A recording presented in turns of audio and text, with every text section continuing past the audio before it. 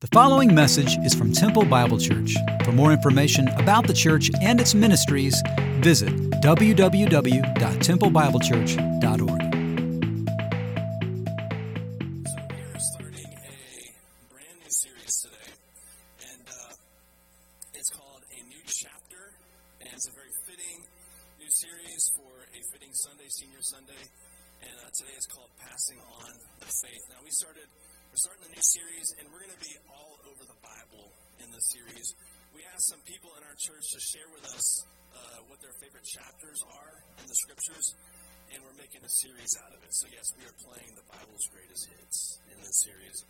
And most weeks you're going to see a short video at the beginning of the talk where the person that selected that chapter, where they share why they picked that chapter as their favorite.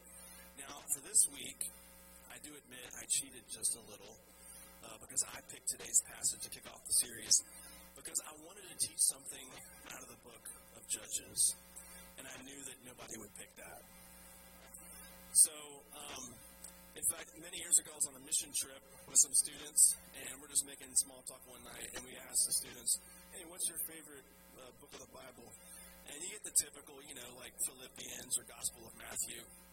And this one kid, he says, I love the book of Judges. And everyone just glared at him like, what?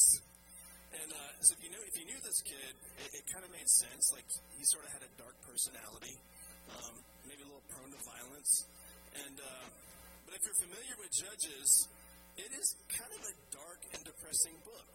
And it's rarely someone's favorite. Judges is not positive, encouraging K-love. It's not. And so we're going to dive into this book today a little bit. Background of the book, the Israelites are enslaved down in Egypt. Then they're set free after 400 years of slavery. And then, of course, Moses disobeys, and so he can't go to the promised land. The people, of course, disobey. They complain too much, so they have to wander in the wilderness for 40 years until that generation dies off. The next one it rises up. And then Joshua rises up as a leader, and he leads them into Canaan, the promised land. And so Judges serves as a transition book between Joshua's death and the rise of the first king. Now, we'll look at the first two chapters of the book. Now, you might think it's difficult to study only the first two chapters and then move on, but so spoiler alert, I'll tell you how the book ends. Here's the last verse of the book. You've seen those memes where people put them on social media where it says, this is how it started and this is how it ended. Well, you see, most movies start bad and end good. Judges starts bad and it ends bad. And this is the last verse of the book, and it says this: in those days there was no king in Israel. Everyone did what was right in his own eyes. So I would encourage you, if you ever want to study the whole book of Judges, I'd encourage you to keep on reading right into Ruth, because Ruth is encouraging. And it's this redemptive story that takes place. So the book of Ruth and Judges kind of fit together because the story of Ruth is this redemptive story that's taking place around the same time. So you see all this like horrible stuff in Judges, and then we can zoom in to the book of Ruth, where you see this incredibly redeeming story take place that, of course, points to Jesus. And so I encourage you to do that if you want to read this book on your own and study it further. Now, the first two chapters deal with a topic that's so relevant for us today, and it's passing on the faith to the next generation. Now, sometimes that transfer doesn't happen from one generation to the next. And I think of a recent story I heard. Many of you might know the name John Piper, someone that's fairly famous in the evangelical world, written lots of books and spoken at lots of conferences and had a church for a number of years up in the Minneapolis, St. Paul area. And he's I don't know how many kids are in his family, but he's got several kids, and some of them write and speak, and they're following Christ. He has another son named Abraham, who is not following Christ. In fact, Abraham is on social media and on the internet, all over YouTube, really deconstructing and trying to help other people deconstruct their faith. And when I look at that story, that family, of course, no one knows. We don't know what took place in his own mind and heart to bring him to that place. But it's just interesting when you see someone who can be like of a certain stature in the Christian world, and yet their kids still struggle, just like ours do when it comes to transferring the faith from one generation to the next. And this happened on a broad scale in Israel. You're going to see a simple pattern from one generation to the next. And we see this all through Judges, and we see it today. And it looks like this. Commitment in one generation might lead to complacency in the next, and then full-on compromise in the next generation. So one generation might be committed and true believers, and the next just becomes complacent and apathetic and might claim faith, but they're just going through the motions. Then the next generation may just outright reject the faith altogether and compromise with the world around them spiritually. Now sometimes, we see it today, don't we? That sometimes the generations like to blame each other. So the older generation blames the younger blames the older. The younger will say of the older, well, they never reached out to us. Or they didn't really care about us. Or I didn't like how they lived out their faith in front of us, and so I reject the whole thing. Or the older generation might look at the younger generation and say, well, they don't listen to anybody. They think they know everything. And so but if we're honest, though, I would say we probably all play some responsibility in that. It's probably usually a bit of both as far as where blame can be placed. And I've seen this play out in many families. The pattern you see here, sometimes the parents are committed, but the kids are just complacent about their faith. They've never known life apart from Jesus in the church, and they can just take it all for granted. And sometimes I've seen complacent parents, and that can lead to compromise in their kids. Why should I take this seriously if my parents don't take it seriously? So you're going to see this pattern play out, I think, in our first couple of chapters. So Judges 1-3, we'll start there. It says, after the death of Joshua, the people of Israel inquired of the Lord, who shall go up first for us against the Canaanites to fight against them? And the Lord said, Judah shall go up. Behold, I have given the land into his hand. And Judah said to Simeon his brother, come up with me into the territory allotted to me, that we may fight against the Canaanites. And I likewise will go with you into the territory allotted to you. So Simeon went with him. Now, of course, these brothers have been dead for years. These are the tribes that are conversing here. And before we get to the specific sin committed here, I want to discuss one of the most difficult issues in the Old Testament. Many people struggle with the idea that God would command Israel to take out other nations. And why would God do that? Well, the question you first have to wrestle with is, do you believe that God has a right to judge evil? If you read about the Canaanites and their history, they were committing horrific evil. They're making child sacrifices. Their religion was very sexualized. They had the priestesses of Baal. They had these temple prostitutes where things would take place in the temples.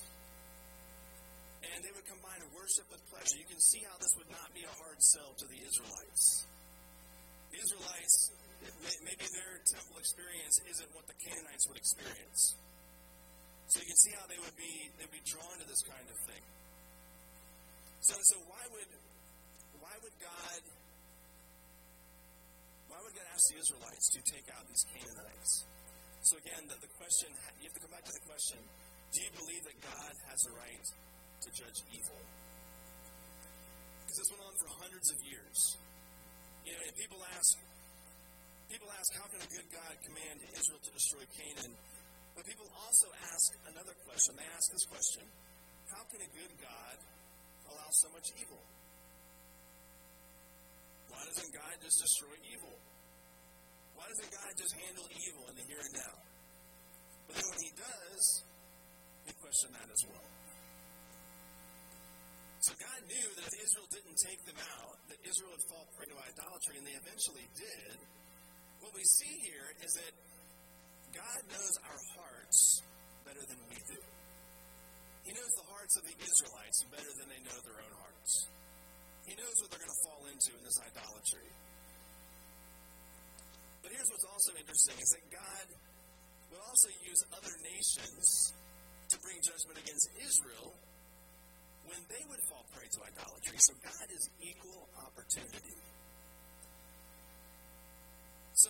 is the sin here that's taking place in the first 3 verses? Well, what did God tell the tribe of Judah to do? Well, he tells them, I want you, Judah, to go up against the Canaanites. But then what do? Well, they ask the tribe of Simeon to join in. They say, hey, if you help us out, we're going to help you guys out.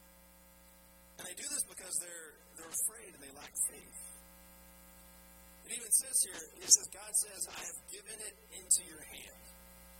All you've got to do is take it. And so here's the sin of Judah. It's disobedience in the small things. What seems like just small disobedience can carry big consequences. We see that here. We see that in our own lives. The tribe of Judah, they lived in fear instead of faith. They didn't fully trust God to bring about the victory. And so they take matters into their own hands. And even though Judah doesn't fully obey God, God in his grace still gives Judah the victory. And so up until verse 18, Judges 1 sounds positive, but then we get to verse 19. And the Lord was with Judah. Again, we see his grace at work in this story.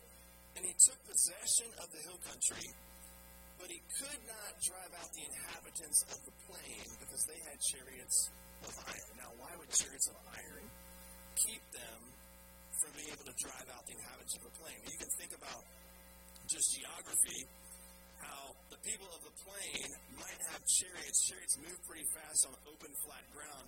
So the people of the plain are the ones that have the chariots of iron. And it says they took possession of the hill country, but they couldn't take possession of the plain because of these chariots of iron.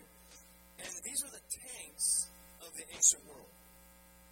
They could just mow down another military if they just had foot soldiers. Now, did God know that they had chariots of iron when he told them to conquer these people? Yes, he knew that. Can you think of another people group that had chariots of iron that went up against the Israelites? Egypt. And we know what God did to the Egyptians.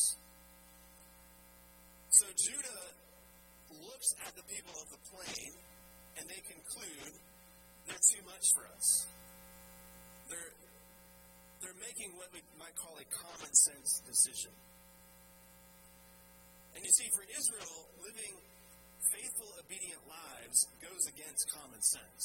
The same goes for us, that living a faithful, obedient life will always defy common sense.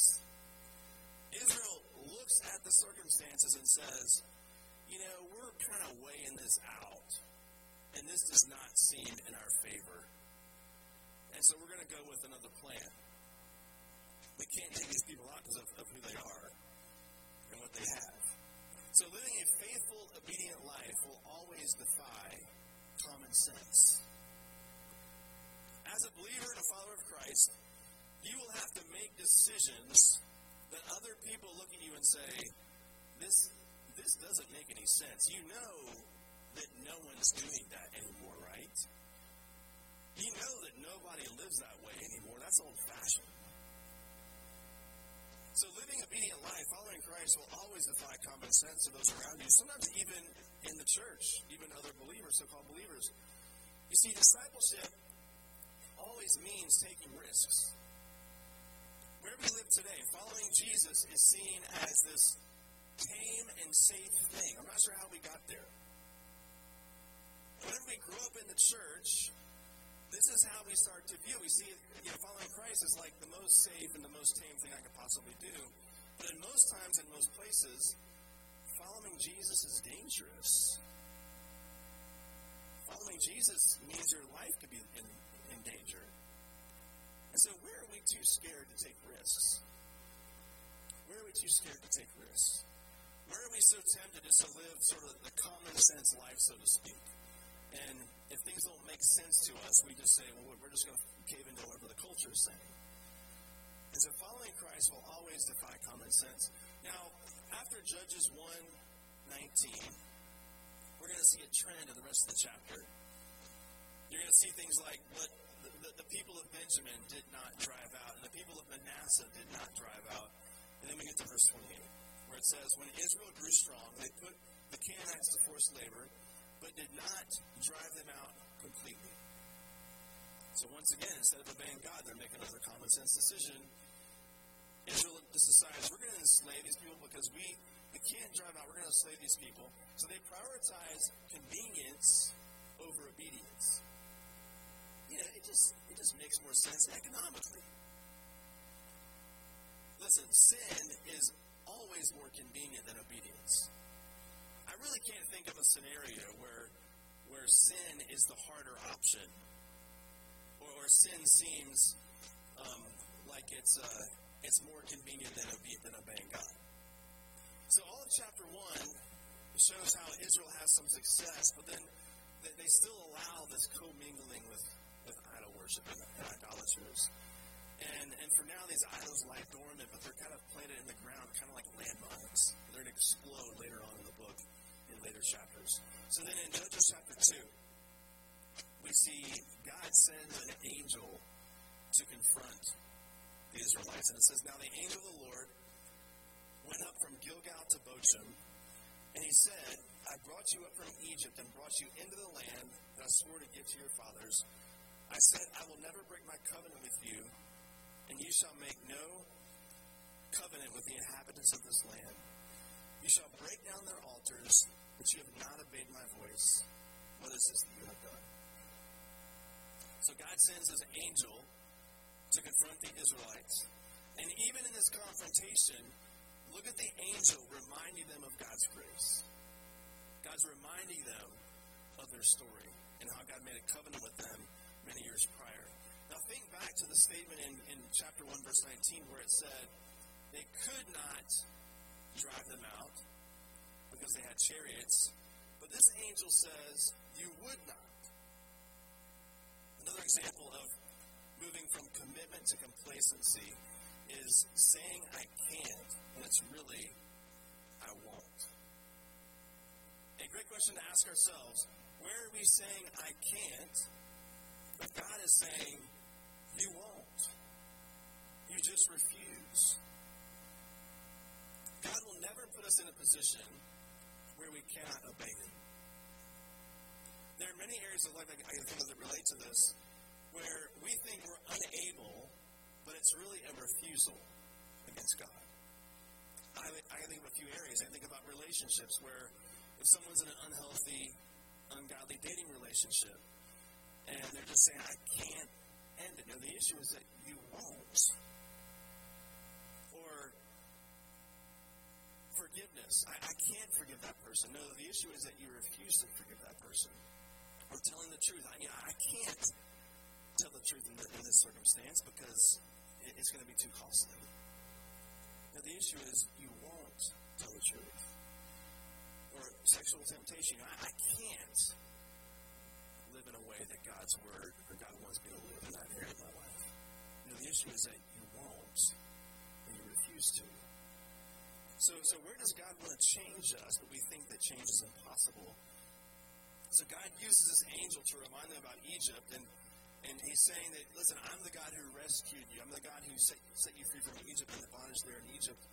So the root of disobedience is failing to remember who God is. So this angel shows up and reminds them who God is and who they are in light of that covenant. So now, after this confrontation is over, the following verses later on in the chapter say that the people, they respond by weeping and wailing. And they show all this outward sorrow. And they start sacrificing. They start getting spiritual. But the issue is it's all up front.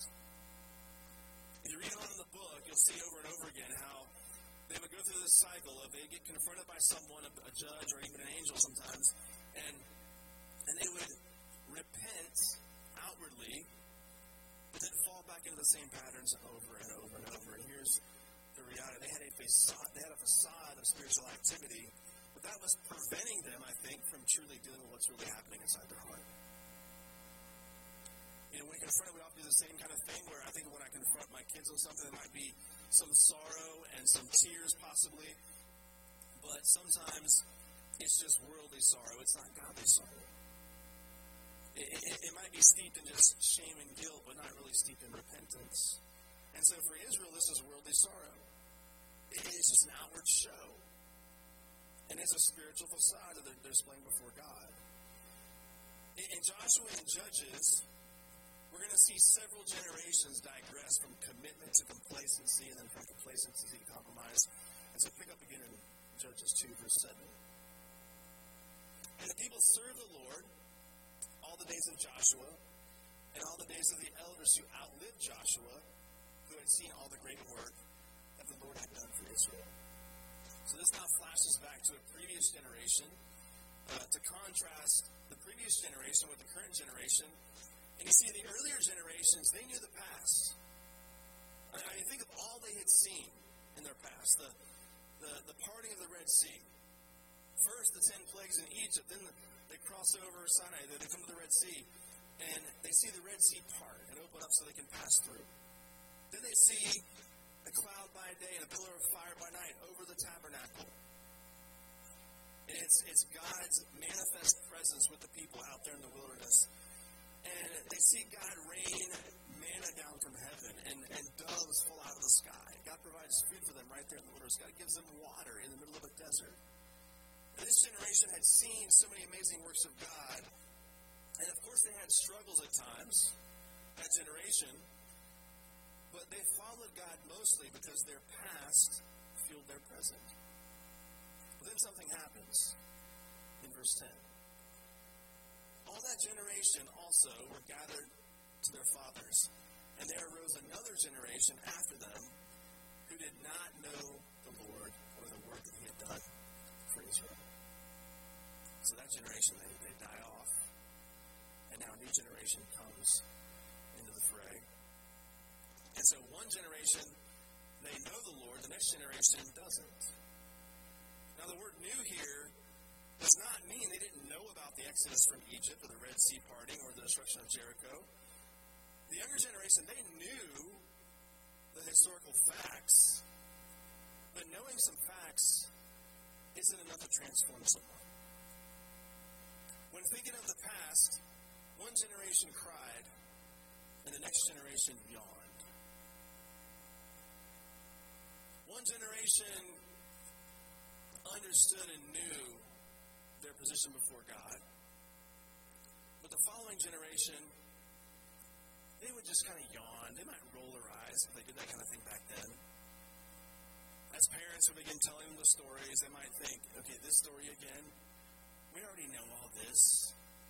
We've already heard all of these things. So this generation, they forgot, the younger generation, they forgot that they used to be slaves. And I think that we do that as well.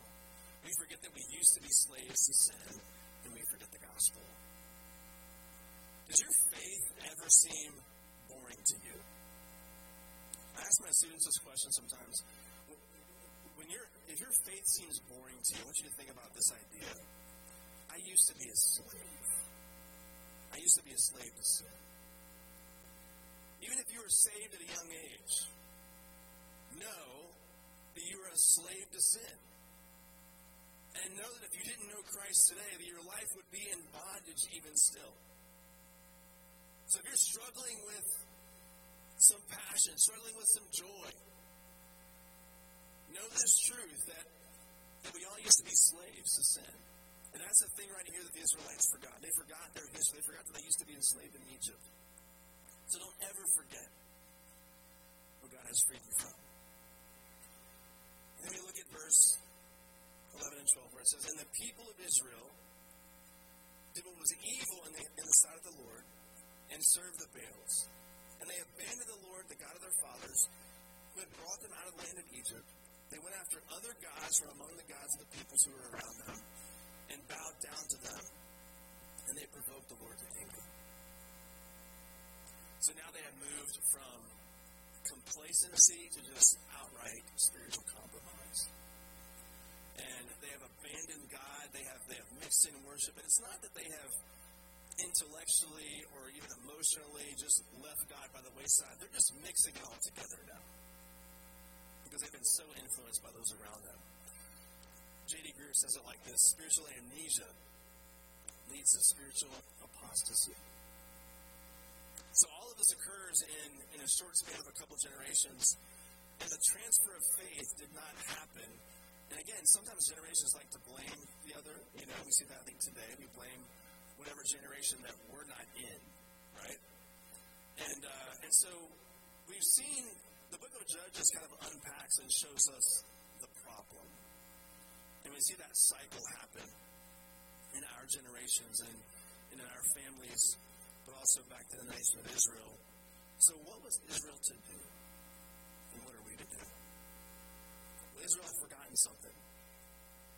This is called the Great Shema, and it comes from the Hebrew word, which is to hear.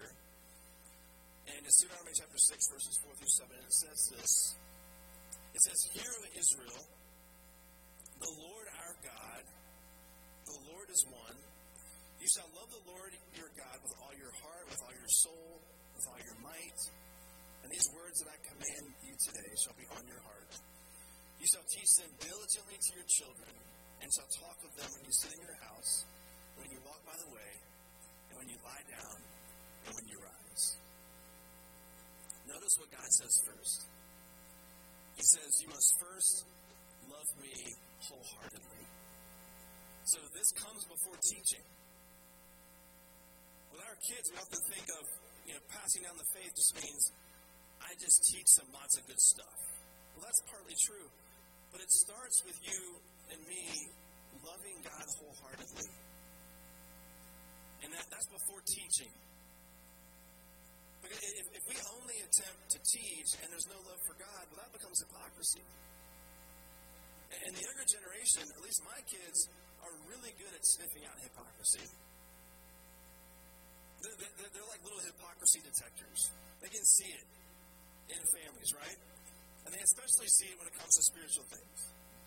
Now, in working with students, I generally see three different types of parents. And this is going to sound simplistic. I'm going to try to... There's a continuum here, of course.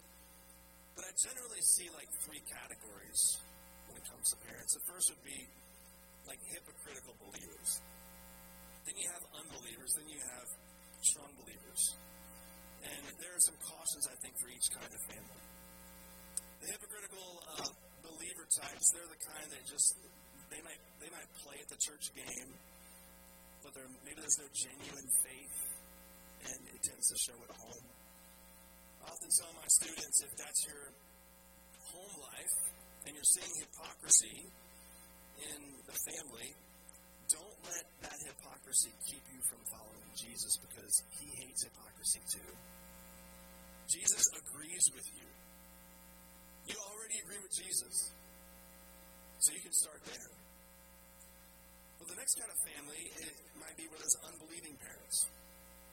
And the kids are finding ways to be part of the body of Christ. And listen, I have seen some students come to faith against all odds. And it's just a testimony to the grace and mercy of Jesus. And maybe the parents want nothing to do with it, but God in his grace just has a way of just snatching them up.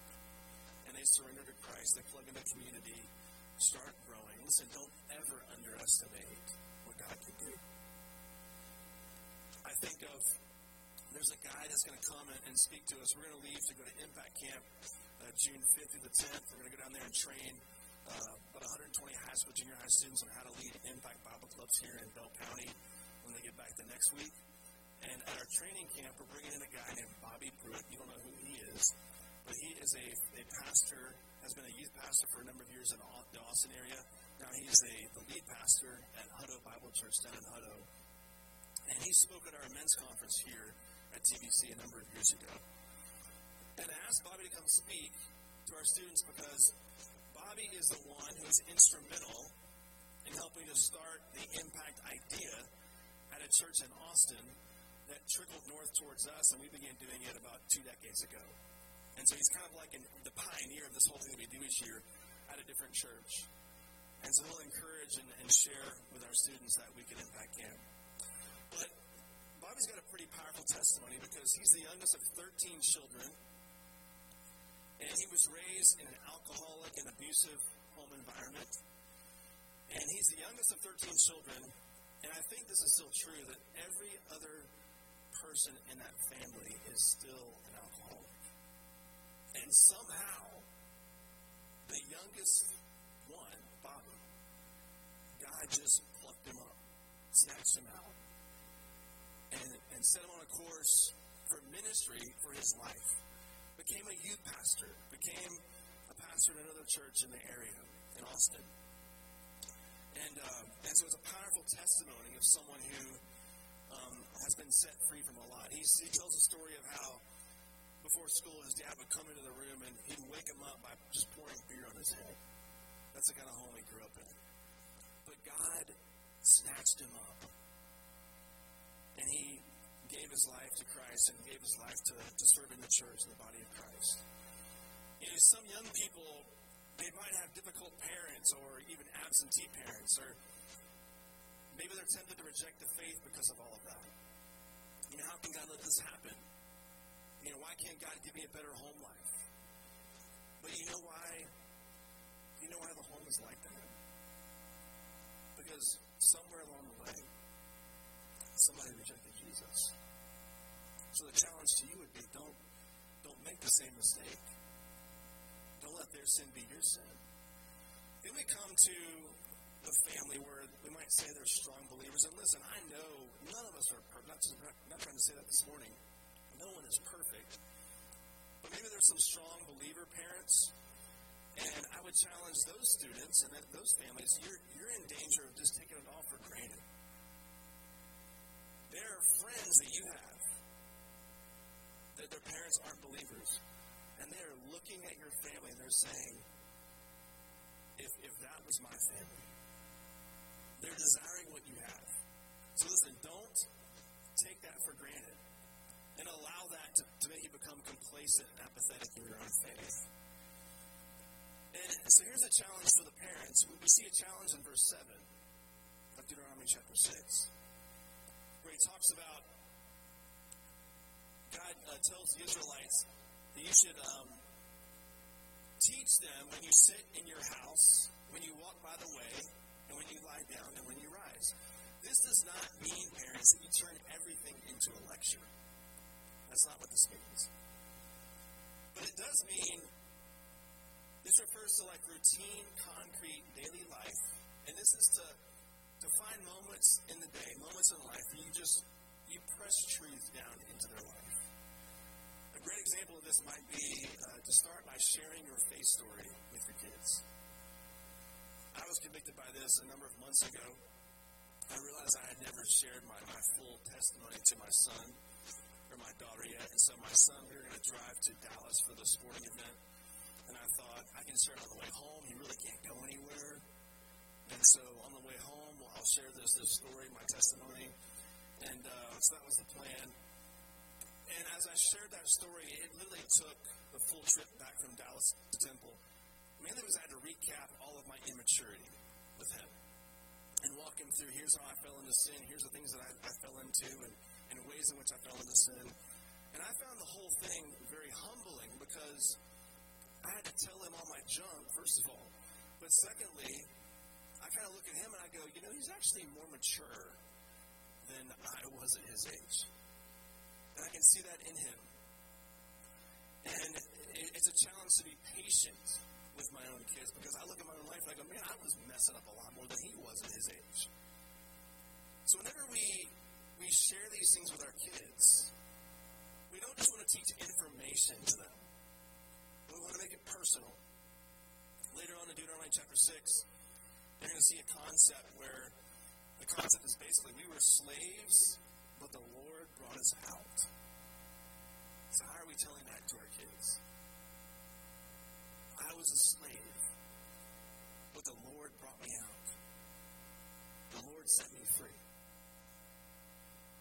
At times we think of passing on the faith as just handing down some doctrine or teaching them how to defend the faith, like apologetics.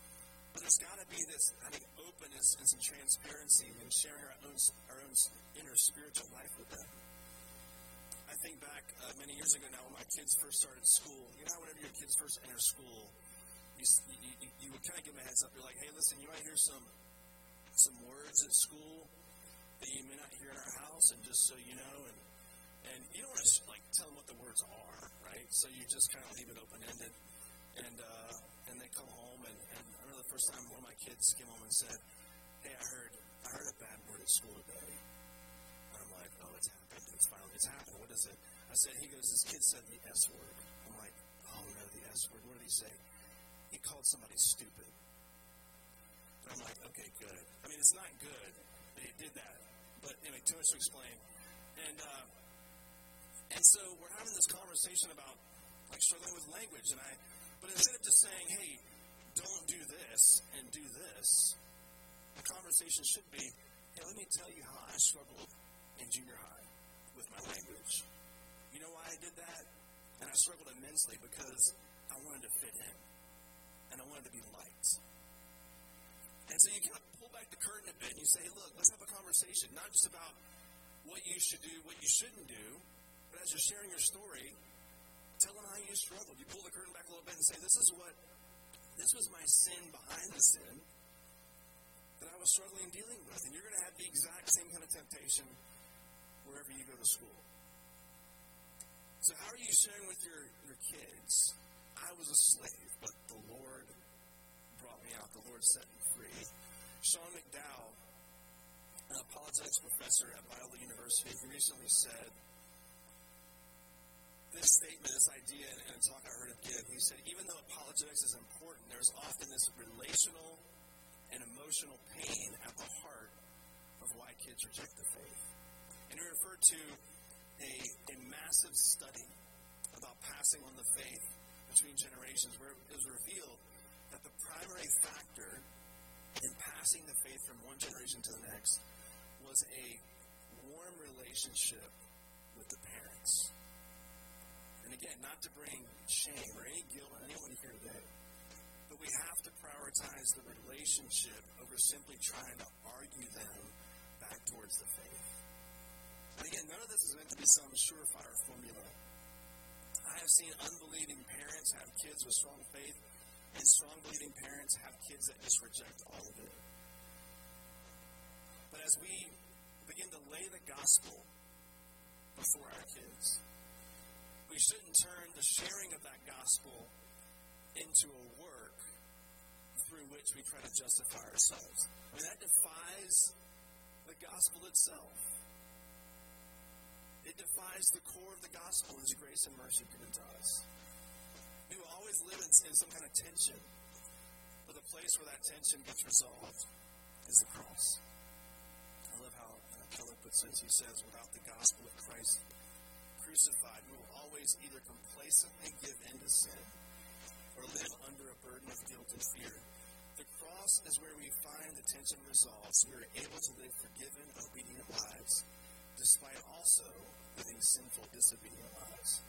The cross is the place where we find the freedom to accept ourselves without being proud and to challenge ourselves without being crushed. Let's pray.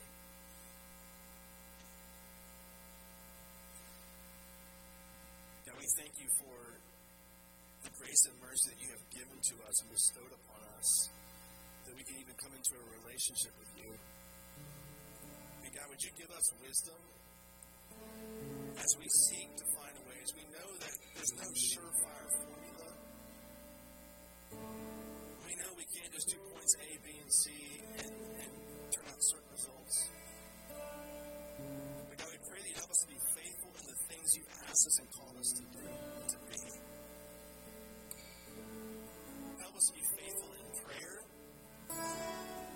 for our families. Help us to be people who are not ashamed, not just of the gospel as an idea, but how the gospel has impacted us personally in our lives. God, help us to find ways, appropriate ways, to share those things with our kids so they can see in and see how you have transformed us from within. God, help us to be people that care deeply for the generations to come. God, also pray for the younger generation as they come up, that